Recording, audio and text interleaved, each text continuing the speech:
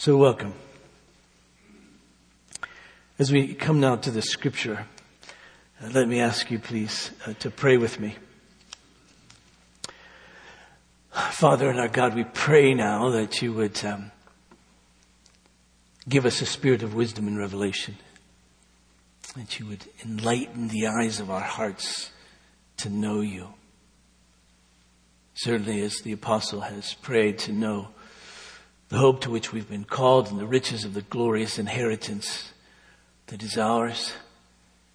But particularly now, that you would enable us to know the power that is towards all who believe. So please, I pray now, let us see and understand and value and love all that you have for us this morning. And I pray this in Jesus' name. Amen. Turn please to Ephesians in chapter 1 again. This will be, I think, our last one on Ephesians chapter 1. I want to read verses 15 through 23. Ephesians in chapter 1, please.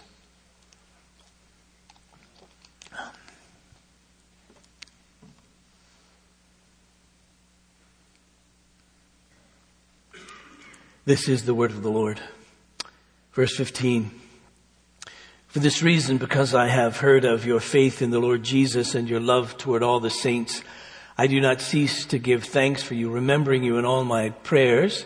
That the God of our Lord Jesus Christ, the Father of glory, may give you a spirit of wisdom and of revelation in the knowledge of him, having the eyes of your hearts enlightened, that you may know what is the hope to which he has called you, what is the riches of his glorious inheritance in the saints, and what is the immeasurable greatness of his power toward us who believe, according to the working of his great might, that he worked in Christ when he raised him from the dead and seated him at the right hand in heavenly places, far above all rule and authority and power and dominion, and above every name that is named, not only in this age, but also in the one to come. And he put all things under his feet and gave him as head over all things to the church, which is his body, the fullness of him who fills all in all. And together we say, the grass withers and the flower falls, but the word of the Lord remains forever. Now I want, if God will help me, to pick up really from the middle of verse 19, actually verse 20. So let me reread verse 20 through the end. That he worked in Christ, that is his great power, when he raised him from the dead and seated him at his right hand in the heavenly places, far above all rule and authority and power and dominion, and above every name that's named, not only in this age, but also in the one to come. And he put all things under his feet and gave him as head over all things to the church, which is his body, the fullness of him who fills all in all. Now, this very last piece here of first his praise and then his prayer speaks of Christ and also of the church. So it speaks of Christ and also the church.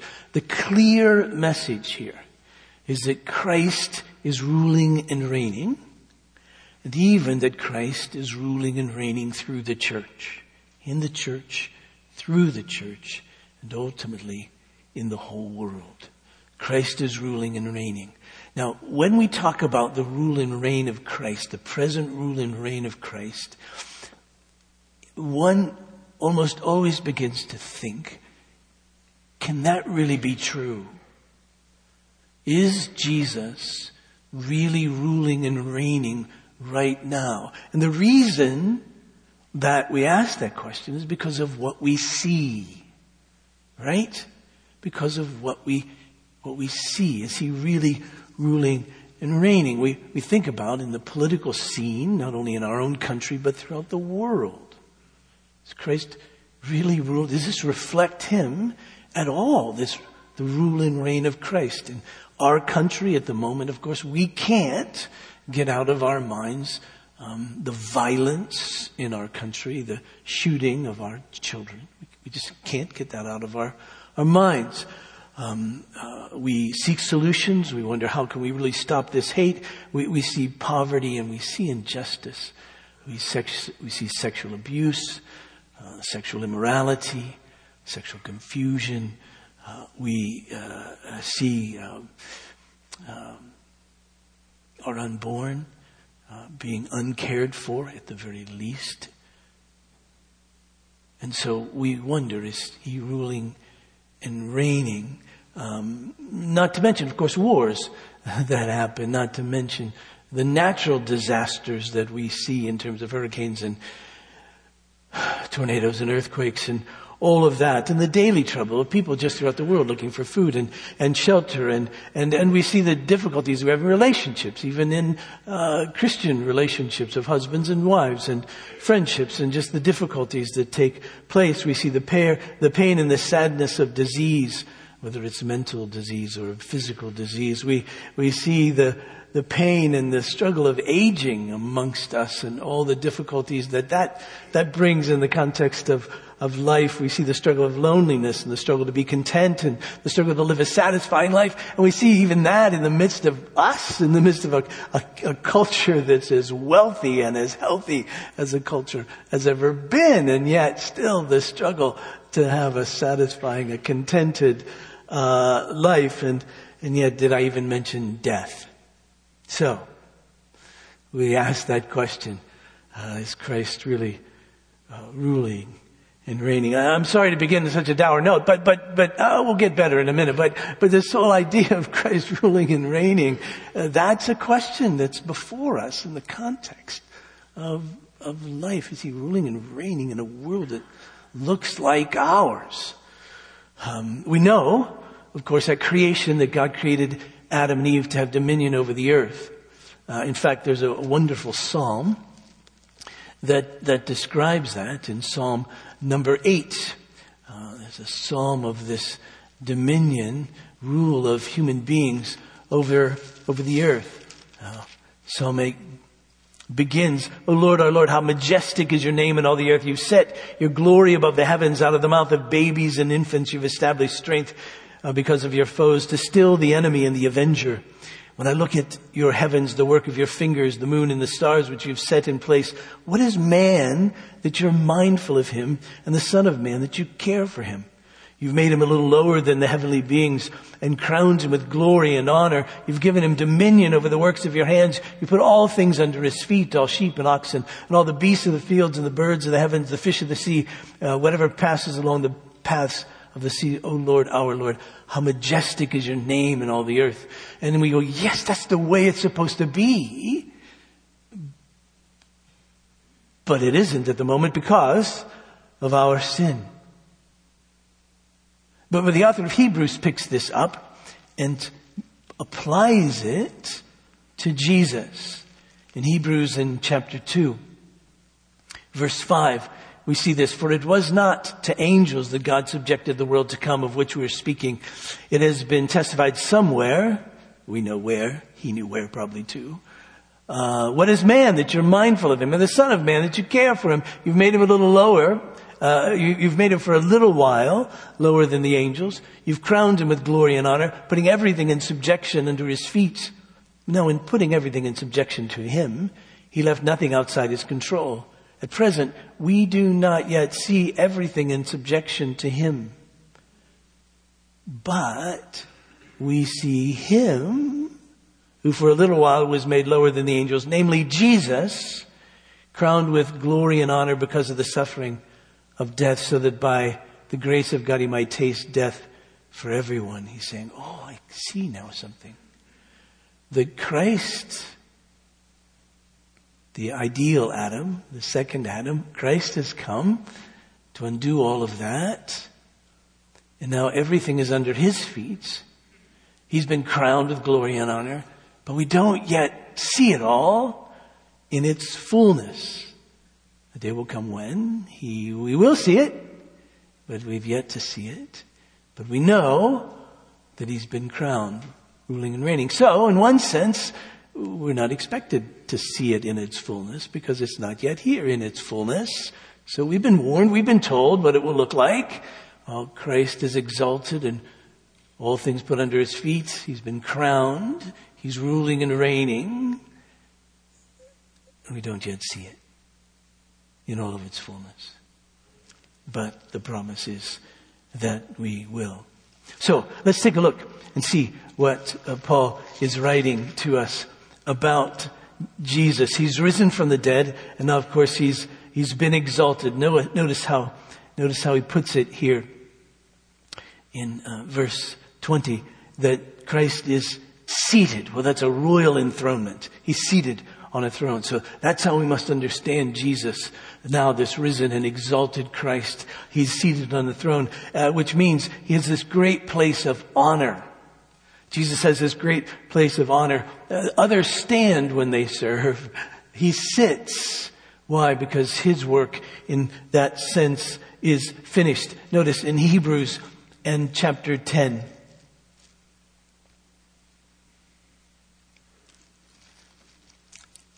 Hebrews chapter 10 and verse 11.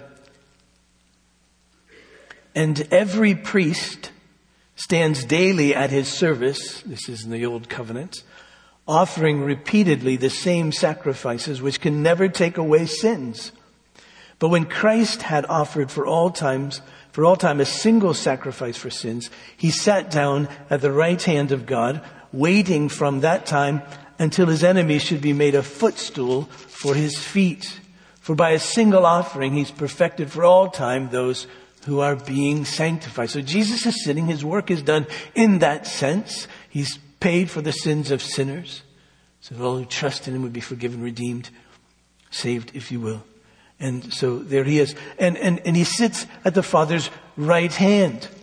He sits there because his work is completed. And at his right hand, this hand in power, he rules and reigns. So what we have in Psalm 110 is this. This is the psalm that Paul is referring to. He says, verse 1, the Lord says to my Lord, the first Lord is the Lord capitalized, sit at my right hand until I make your enemies your footstool.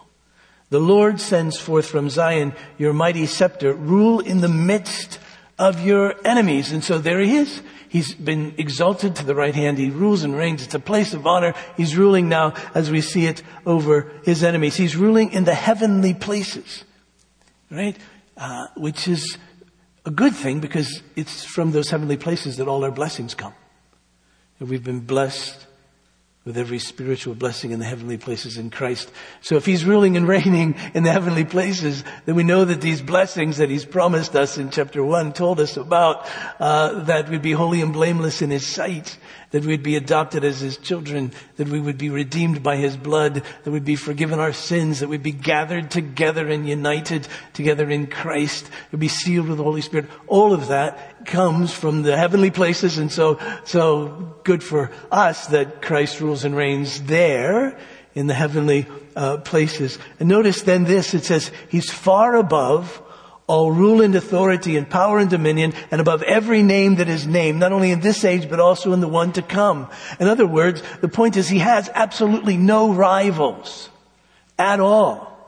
I mean, all these words are piled upon to say he's got every power and every rule and every authority that could ever be had. There isn't anyone who has any more rule or authority or dominion or power than Jesus.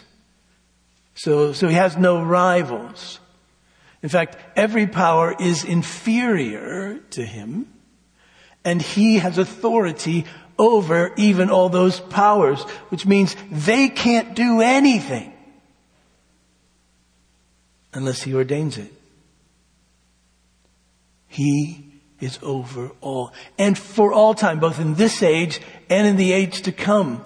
In other words, he has no rivals anywhere, at any time, or in any place. He's ruling over all things, even now. And you go, well, I haven't seen it. Well, you won't see it in its fullness. But he is. This is just simply the truth about Jesus. And we get that. As Paul will even put it in Ephesians in chapter 6, as he puts certain rulers and authorities, not just human rulers and authorities, but even spiritual ones. Verse 12 of chapter 6. For we don't wrestle against flesh and blood, but against the rulers and against the authorities and against the cosmic powers over this present darkness, against the spiritual forces of evil in heavenly places. We go, That seems scary. And it is scary unless there is one who's far above those, and unless the one who's far above those is for us. That's true. Not so scary. He's ruling and reigning all the time. Matthew 28, as we know, tells us that Jesus says, all authority in heaven and on earth has been given to me. He has it all. All authority. He's been exalted. And he's above every name. You know, the great passage in Philippians chapter 2, verse 5. The apostle writes, have this mind among yourselves, which is yours in Christ Jesus, who, though he was in the form of God, did not count equality with God a thing to be grasped, but emptied himself by taking the form of a servant, being found in the likeness of men, and being found in him, and found in human form. He humbled himself by becoming obedient to the point of death, even death on a cross. Therefore God has highly exalted him and bestowed on him the name that is above every name, so that at the name of Jesus every knee should bow in heaven and on earth and under the earth, and every tongue confess that Jesus Christ is Lord, to the glory of God the Father. So that's Jesus. The exalted Jesus. He's far above all rule and authority, all above every name that could ever be named. And then it says, and he, that is God, put all things under his feet. All things under the feet of Jesus. Now, that expression is the feat of victory over enemies. There's a wonderful Old Testament story, Joshua chapter 10. Read it to your kids. They'll love it. It's one of those action stories where the Israelites, by way of Joshua's command, defeats the Midianites. And there are 5 Midianite kings who are hiding in a cave. And so Joshua says, go get them. And so they go get the 5 Midianite kings who are hiding in the cave. And he says to his leaders, put your feet on their necks. Why? Because that's a sign they've been defeated. He's put them under his. And so that's the image here of Jesus, that God has put everything under his feet. We don't see it all right now, but we will. In fact, if you want a very, very short history of the world, as they say, in 1 Corinthians chapter 15, verse 20, here's the short history, redemptive history. Verse 20. But in fact, Christ has been raised. So this takes us from the resurrection to the end. But in fact, Christ has been raised from the dead, the first fruits of those who have fallen asleep. For as by a man came death, by a man has come also the resurrection of the dead. That's the first Adam, the second Adam. Well, verse 22. For as in Adam all die, so also in Christ shall all be made alive. But each in his own order. Christ, the first fruits, then, at his coming, those who belong to Christ. Then comes the end, when he delivers the kingdom to God the Father, after destroying every rule and every authority and every power. For he must reign. So you got the quick story from the resurrection to the second coming. And then he's saying, verse 25, for he must reign until he has put all his enemies under his feet. That's now. So you get the picture. Getting all these enemies who are in the caves, pulling them out, putting them under his feet. The last enemy to be destroyed is death. For God has put all things in subjection under his feet. That is to say, he's given him victory over all. Now he's just mopping up. He says, but it all says, all things are put in subjection. It is plain that he has accepted who put all things in subjected under him. That God. Verse 28. When all things are subjected to him, then the Son himself will also be subject to him who put all things in subjected under him, that God may be all in all. Short history. Jesus rises. He ascends. He rules and reigns. He rules and reigns all things, putting all his enemies under his feet. And then a day will come when he returns. And then he'll banish, if you will, all evil and all sin and all death. And he'll rule and reign. Jesus, even if you will, under the rule of his Father. Life is good. That's the way it's always meant to be. So you see it. So when Paul ends this prayer, he says, no, you got to see this. You really have to see this. That Jesus really is, as he's shown in the Revelation, in that great Hallelujah chorus. He's the King of Kings and He's the Lord of Lords. Now when you think of King of Kings and Lord of Lords, you have to spell it out in your head. You've got to see the words. Because you have to see that the first king has a capital K, but the second king doesn't. So He's the capital K, King of small k kings. And He's the capital Lord of all the small l lords. All right? So you'll never be able to sit through the Messiah again without spelling it out in your head. If you go to a really good one, they'll have all the words printed for you anyway. So you should be able to see that. All right? That's who He is. He's the King of Kings. There isn't any king who would pronounce himself, herself to be king, that He isn't king over. There isn't any Lord who might claim to be a Lord, who Jesus isn't Lord over. So that's already done. That's already decided. The move is on. It's happening even now, whether we see it or not, but it really is happening even now. But then, picture this. Verse 22. And He put all things under His feet and gave Him as head over all things to the church. You see, Jesus is head over all things. That's what this means. He's head. He's king. He has authority. He has dominion. He has power over all things. He's the head over all things. And then as a gift to the church, the Father gave Christ. So the one who's the head of all things is the one who's the head of the church.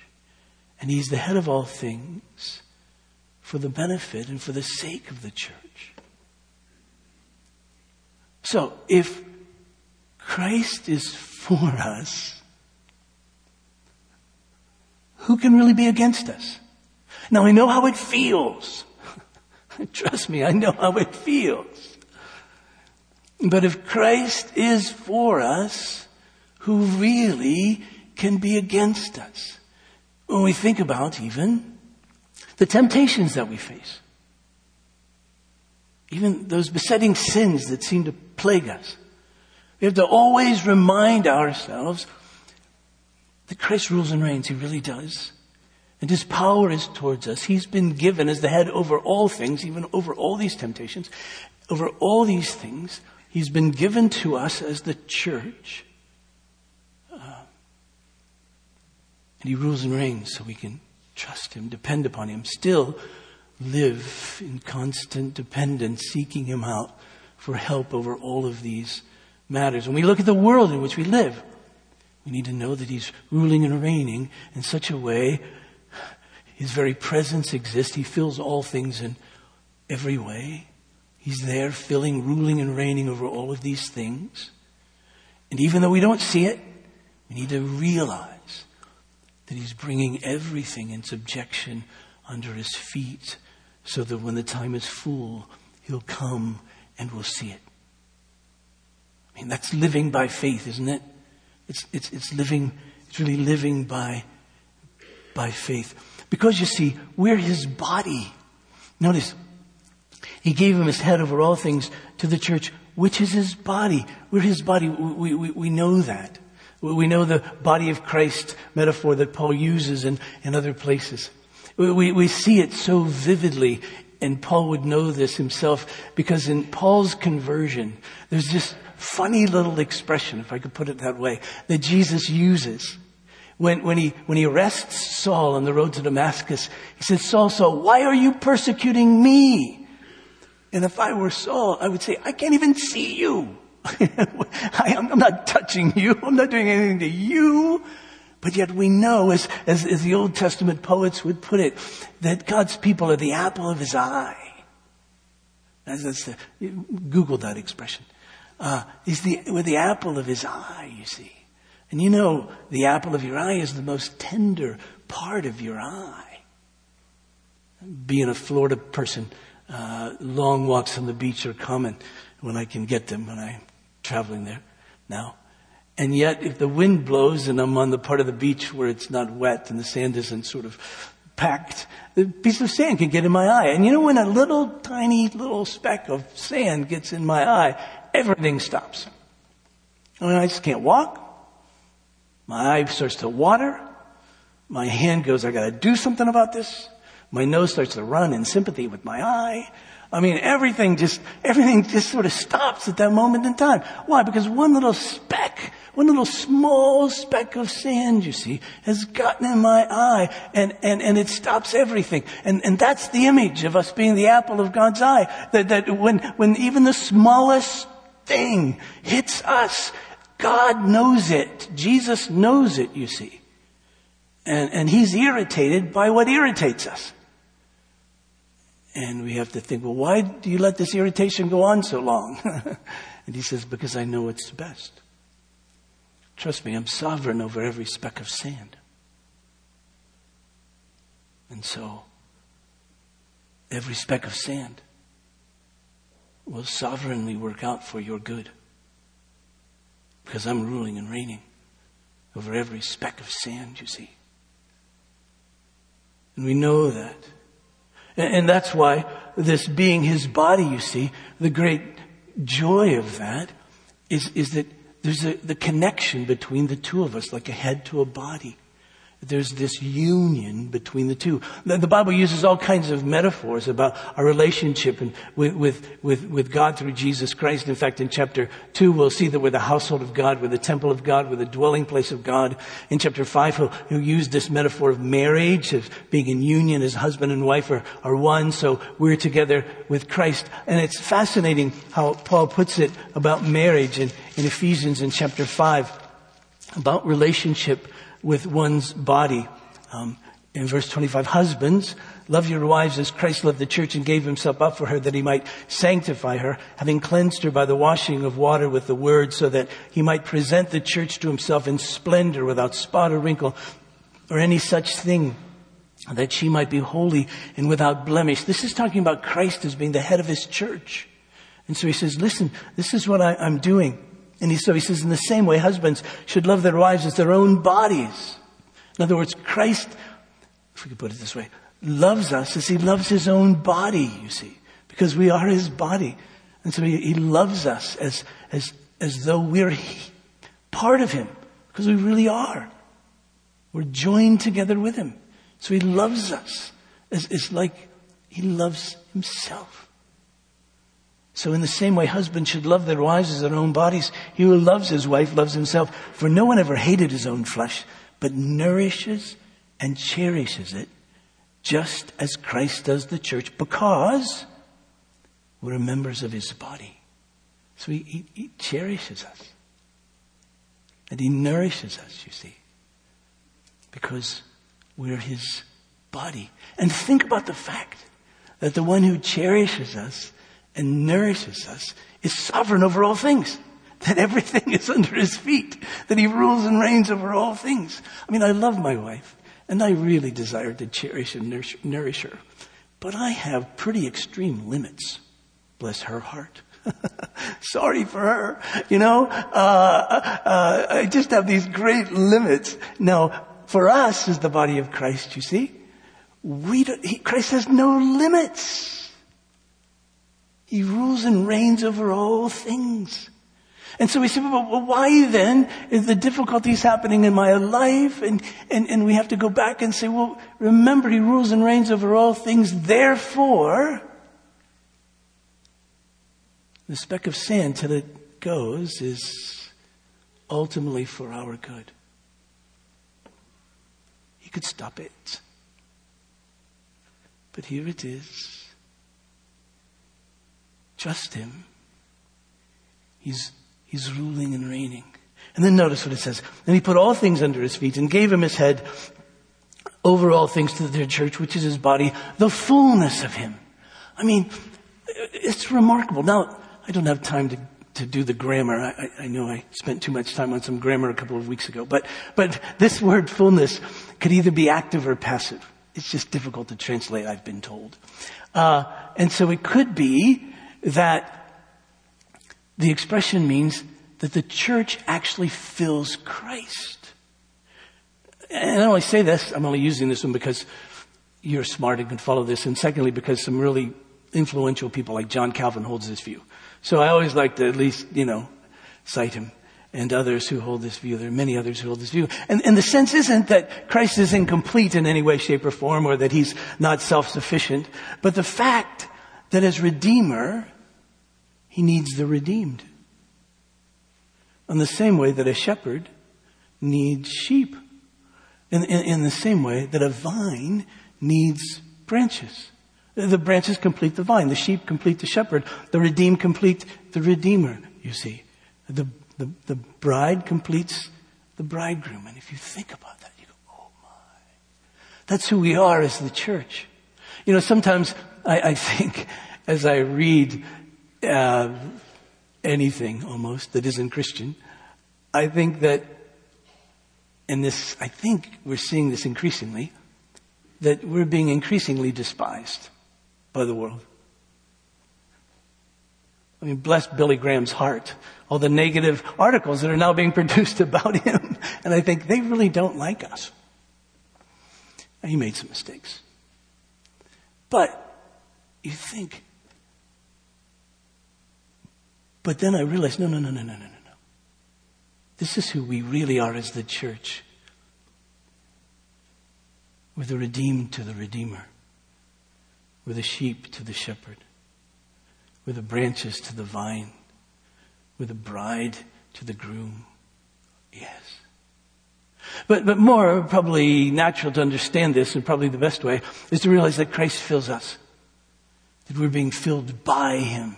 We're the fullness of Christ. And when you think about that, we'll get into this more as we make our way through Ephesians. But notice we have this in chapter 4, in verse 10.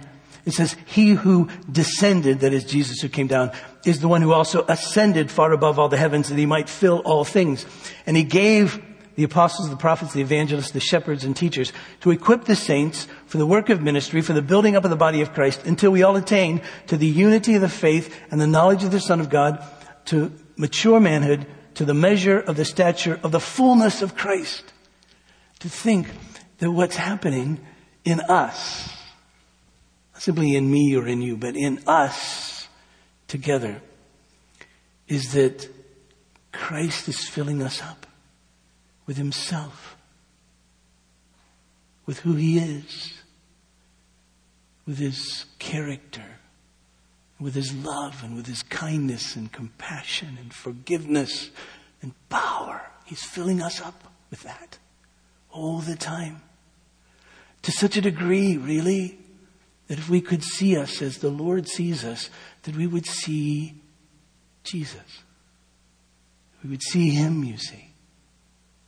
And it says that we're his body, the fullness of him who fills all in all.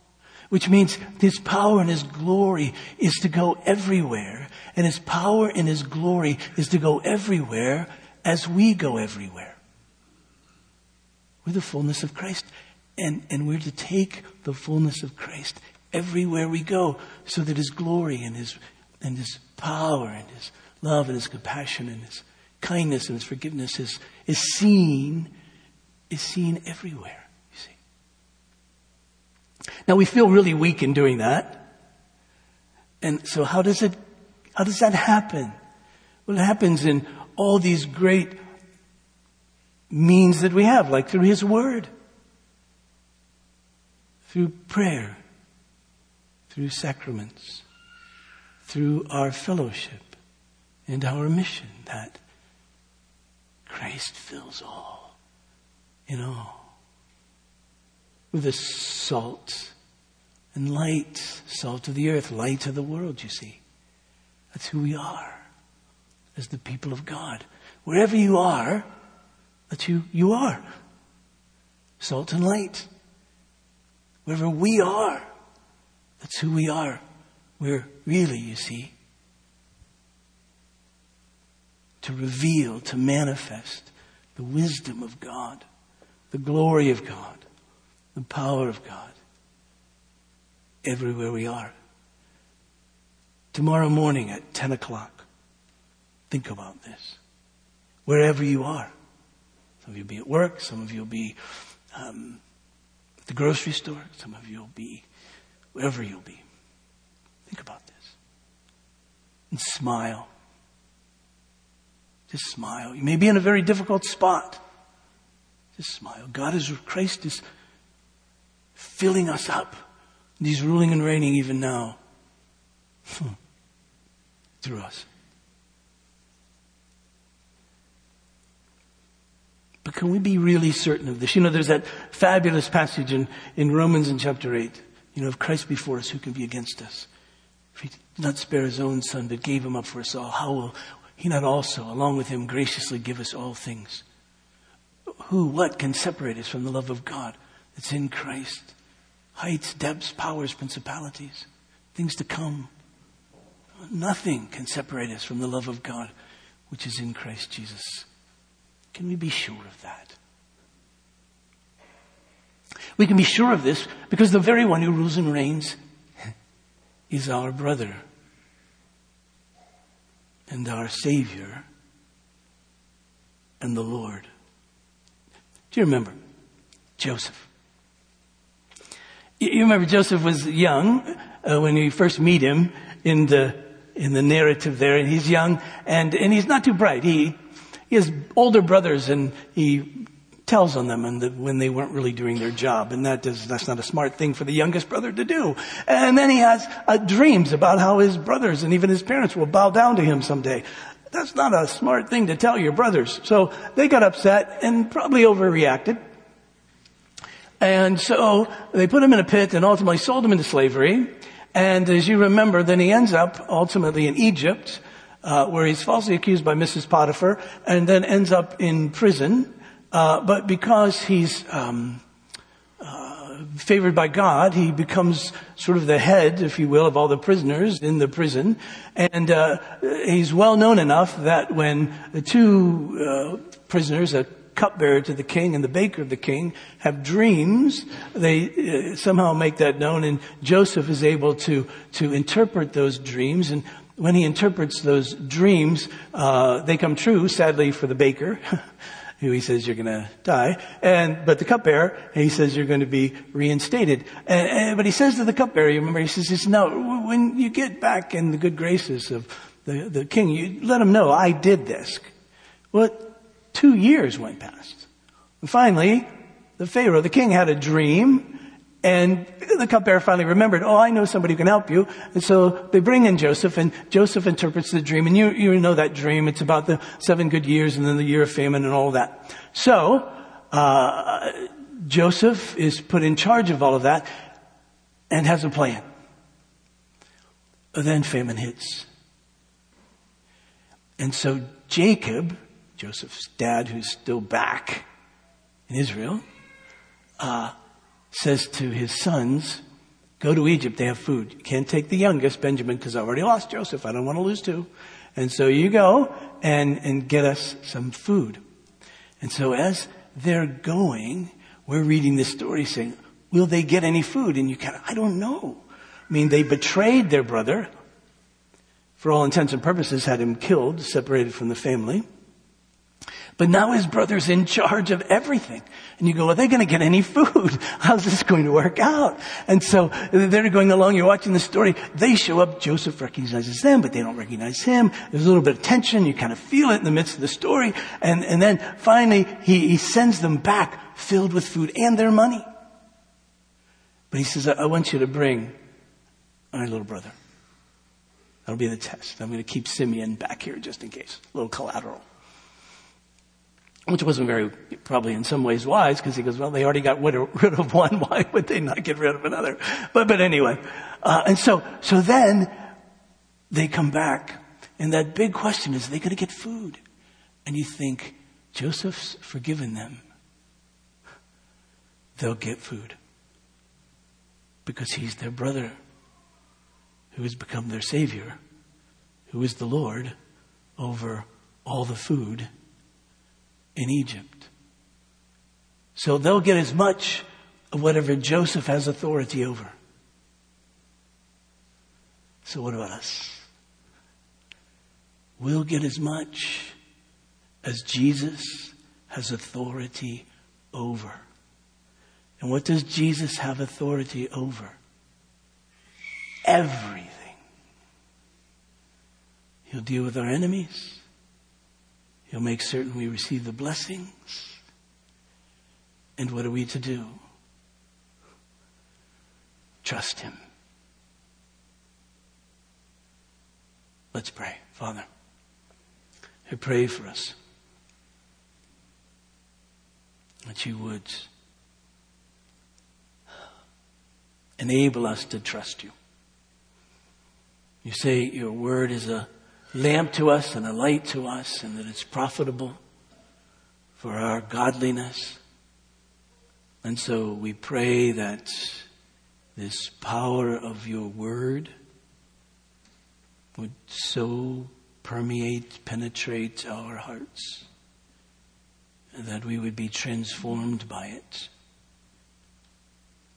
and we would live in the world in which we live, trusting you. So please, I pray, that you take this bread and this juice and set it apart in such a way that we'd know we're in the very presence of the one who is our brother, who is our Savior, who is the Lord.